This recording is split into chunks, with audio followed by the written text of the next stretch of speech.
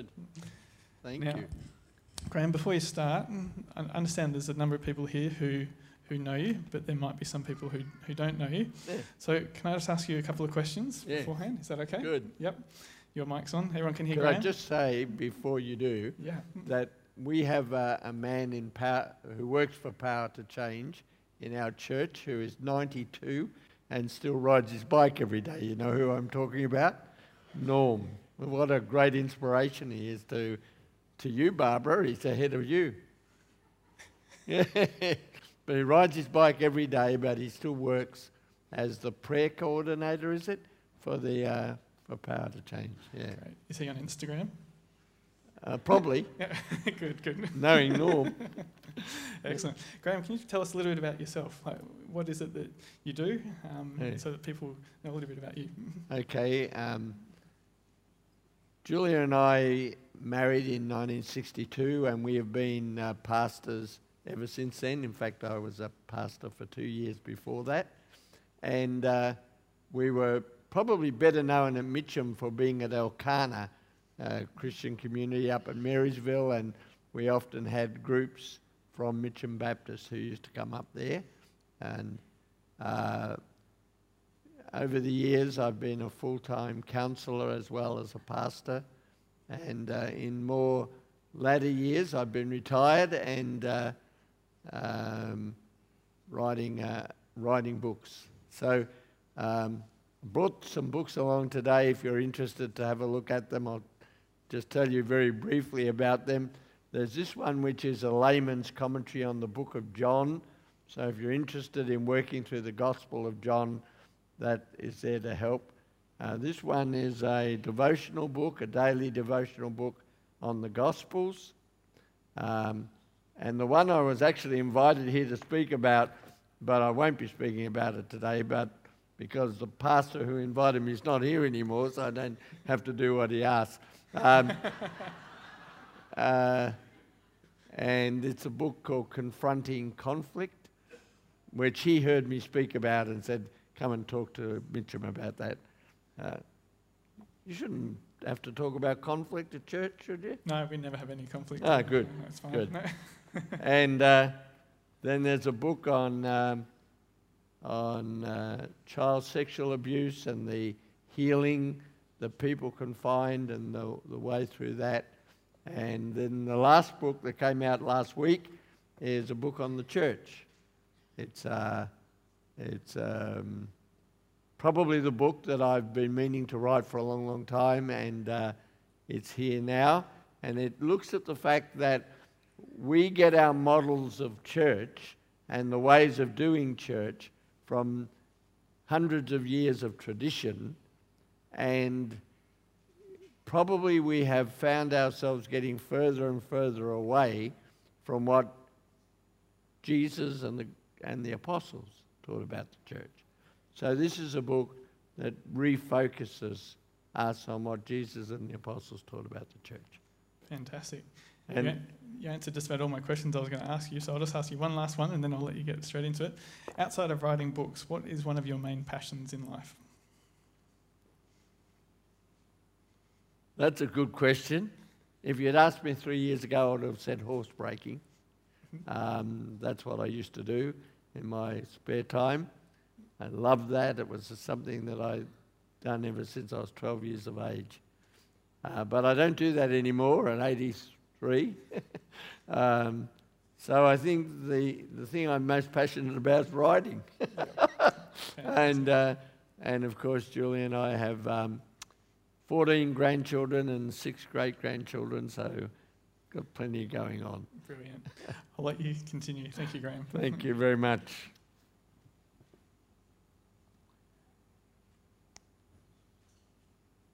Just for simplicity, all the books on the table are for sale for $20. And if you haven't got cash, and most people don't have cash these days, I can give you our bank details, and you can take the book and then transfer the funds at some other time.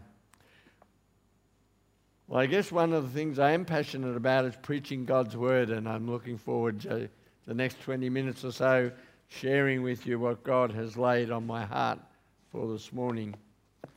I want you to turn with me to Ephesians. If you've got your Bibles or your telephones or whatever you use, if you turn to Ephesians chapter 3. Ephesians chapter 3. And while you're doing that, I want to say that 3 years ago we were at Kings Canyon, you know, the photo you saw on the screen. It's a magnificent place. And I decided with some friends of mine to actually do the climb up Kings Canyon.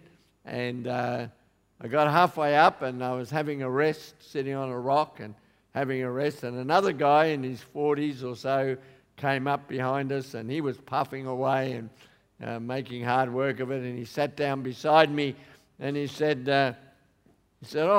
I'm jiggered. And then he looked at me and he said, "How old are you?" And I said, "Well, I'm 80. And he said, 80? Shouldn't you be in a nursing home or something? So, anyway, I'm not yet. He was a bit surprised that I was climbing mountains at 80. So we're going to read from chapter 3 of Ephesians, and first of all from verses 6 to 7, and then from verse 14 to 21. And this is God's plan. Both Gentiles and Jews who believe the good news share equally in the riches inherited by God's children. Both are part of the same body, and both enjoy the promise of blessings because they belong to Christ. By God's grace and mighty power, I have been given the privilege of serving Him by spreading this good news. And then he says, when I think of all this, I fall to my knees and pray to the Father, the Creator of everything in heaven and on earth. I pray that from His glorious, unlimited resources, He will empower you with inner strength through His Spirit. Then Christ will make His home in your hearts as you trust in Him. Your roots will grow down into God's love and keep you strong.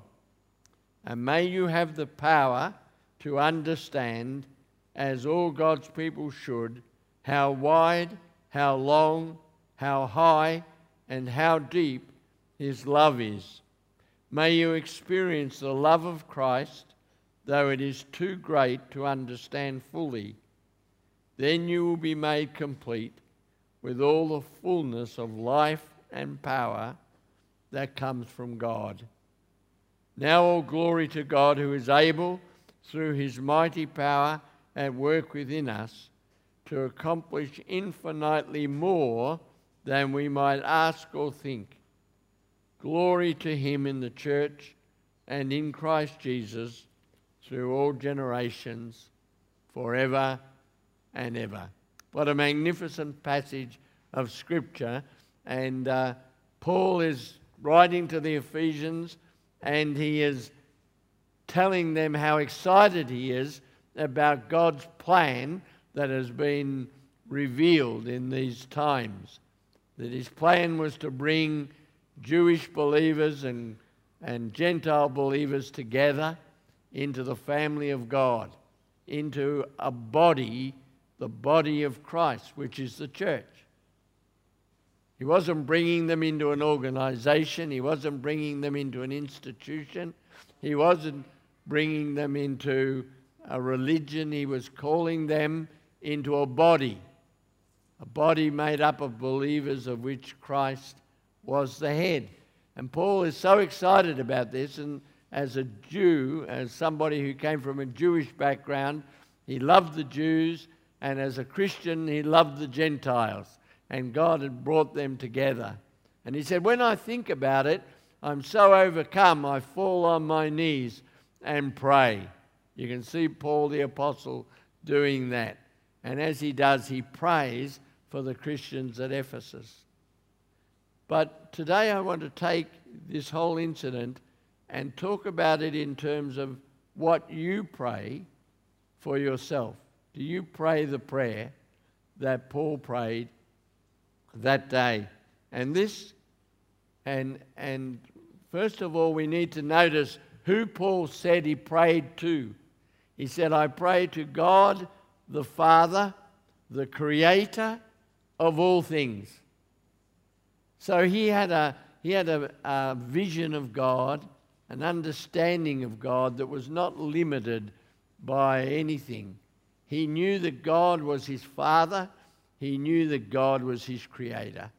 And he understood that. He came to a God who was powerful, a God who was loving, a God who could do all things.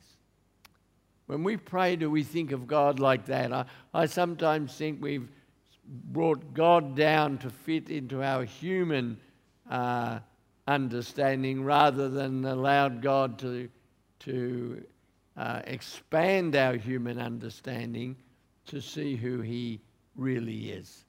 But that is who Paul prayed to, and this is what he prayed. He said, we pray that from his glorious, unlimited resources, he will empower us with inner strength through his Spirit. Do you pray that prayer? Do I pray that prayer? I'm learning to pray that prayer after a long, long time. Many, many years a Christian, and God is teaching me that is a most important prayer. To pray that from his glorious, unlimited resources, he will empower us with inner strength through his Spirit. The Christian life is not about, and you know this, and you don't need me to tell you this, but the Christian life is not about living by a set of rules, right? It's not about a set of rules. It's not about trying to earn our way into heaven by keeping the commandments. It's not even just simply about getting our sins forgiven so that we can feel good about who we are or so that we can go to heaven when we die. Being a Christian is being drawn into a relationship with a living, loving God. A relationship with a deep, intimate connection. A relationship with someone who knows who we are and loves us just the same. A relationship with somebody that we cannot make love us anymore. We cannot do anything to make us love us any more than he does. And we cannot do anything that makes him love us less than he does. We're being drawn. That's the main point of the gospel, is that we're being drawn into a relationship with God, right? And it just happens that he's promised us that relationship will last forever. It's an eternal relationship based on his love and his grace. Well, what happens when we pray that prayer? When we pray the prayer that the Father, the Creator of everything in heaven and earth, from his resources will empower us with inner strength through his Spirit.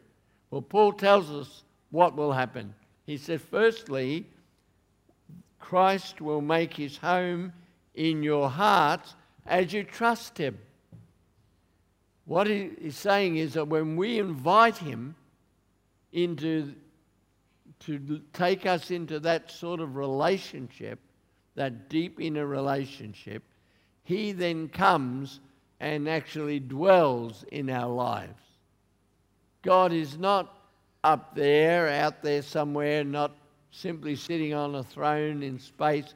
God is in us. Through Christ, he has come to live in you. You are his house. You are his temple. Do you realize that? God has stepped into your life. God has stepped into my life. He has taken up residence in my life. God has brought all his love, all his holiness, all his grace, all his wisdom, and he has taken up residence in your life. Do you understand that? Do you get excited about that? I was going to say, put your hands up if you get excited about that, but then I remembered it was a Baptist church. So just smile. Just smile. You're good. There are lots of you who think that. It's wonderful, isn't it, to think that we human beings, with all our frailties, all our weaknesses, are the house in which God has taken up residence. So every one of you, when you came here this morning, brought God with you. You didn't find God here, you brought him here, okay? And as we all come together, we are the body of Christ.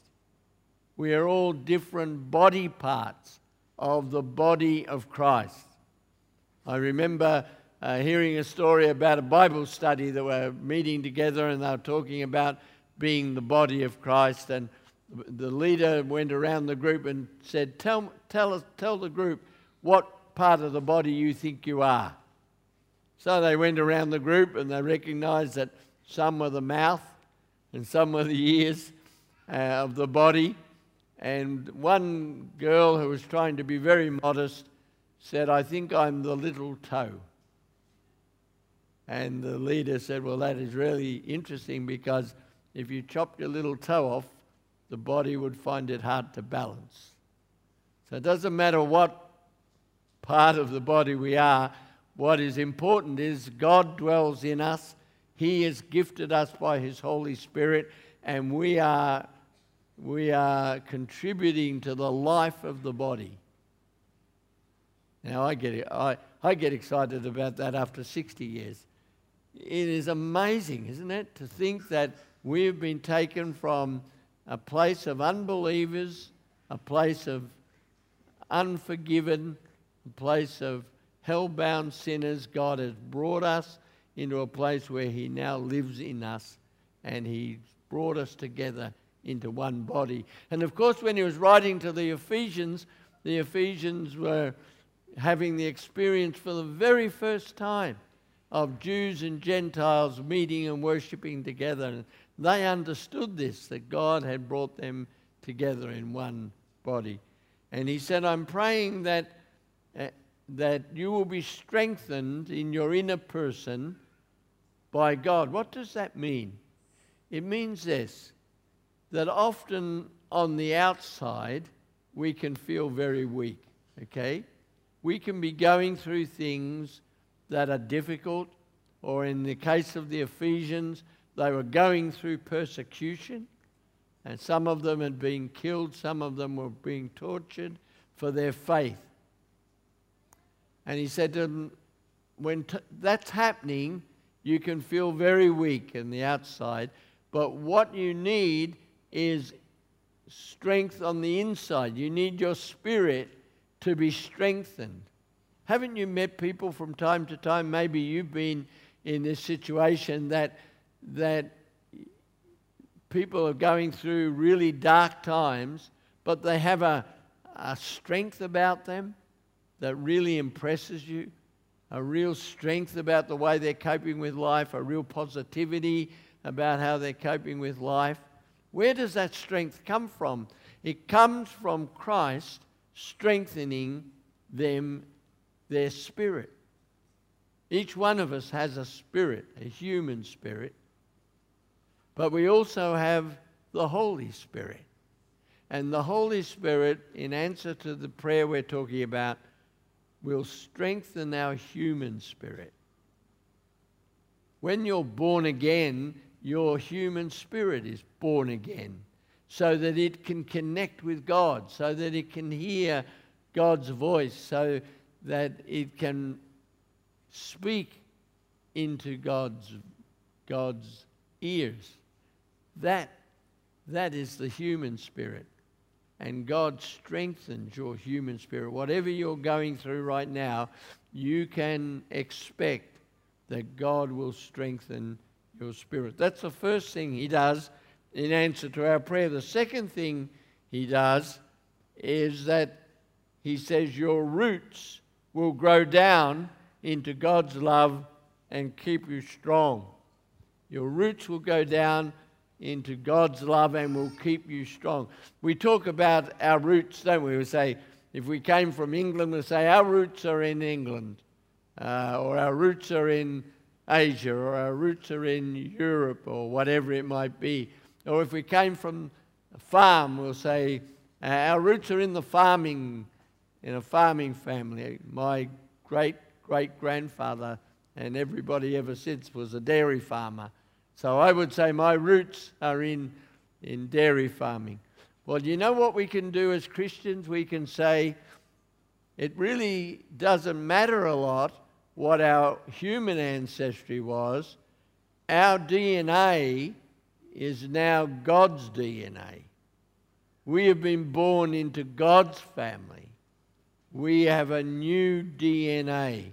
We have a new influence in our personalities. We have a new influence on our characters. We have a new influence on our gifts and abilities, and it's the influence of God's DNA. We are the children of God. We are born into His family. He has made us His children, and He is our Father. Have we got that? You've just got to grasp that, because it is the most exciting thing to think that I am no longer the sum total of simply my human ancestry.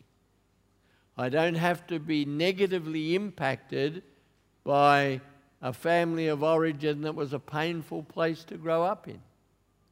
I don't have to any longer blame a father or mother or grandfather for habits or personalities that I have now. I can grow deep into the love of God, and in doing so become more like Him. And those things that we don't like about us begin to change because we're growing deeper and deeper into God. Have you really got that? That's really very special. And then there's a third thing that happens, and that is that we will have power to understand, as all God's people should, how wide, how long, how high, and how deep His love is. There is a growth going on in us. There is a process going on in us which is taking us deeper into the love of God, deeper into an understanding of His love. Not one of us in this room today, no matter how long we've been Christians, really yet understand the full scope of God's love. Maybe we never will until we get to the glory, but the reality is we are going deeper into it.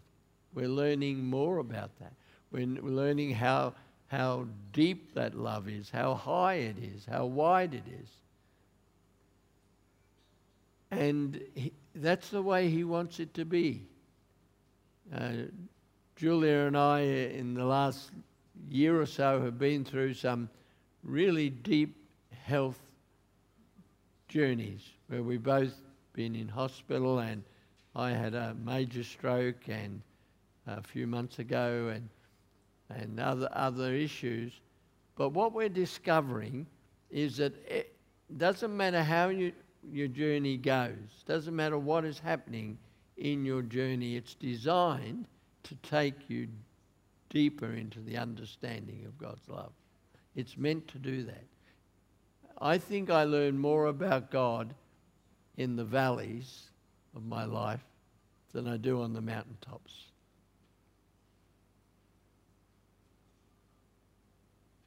And I think many of you would say you do too.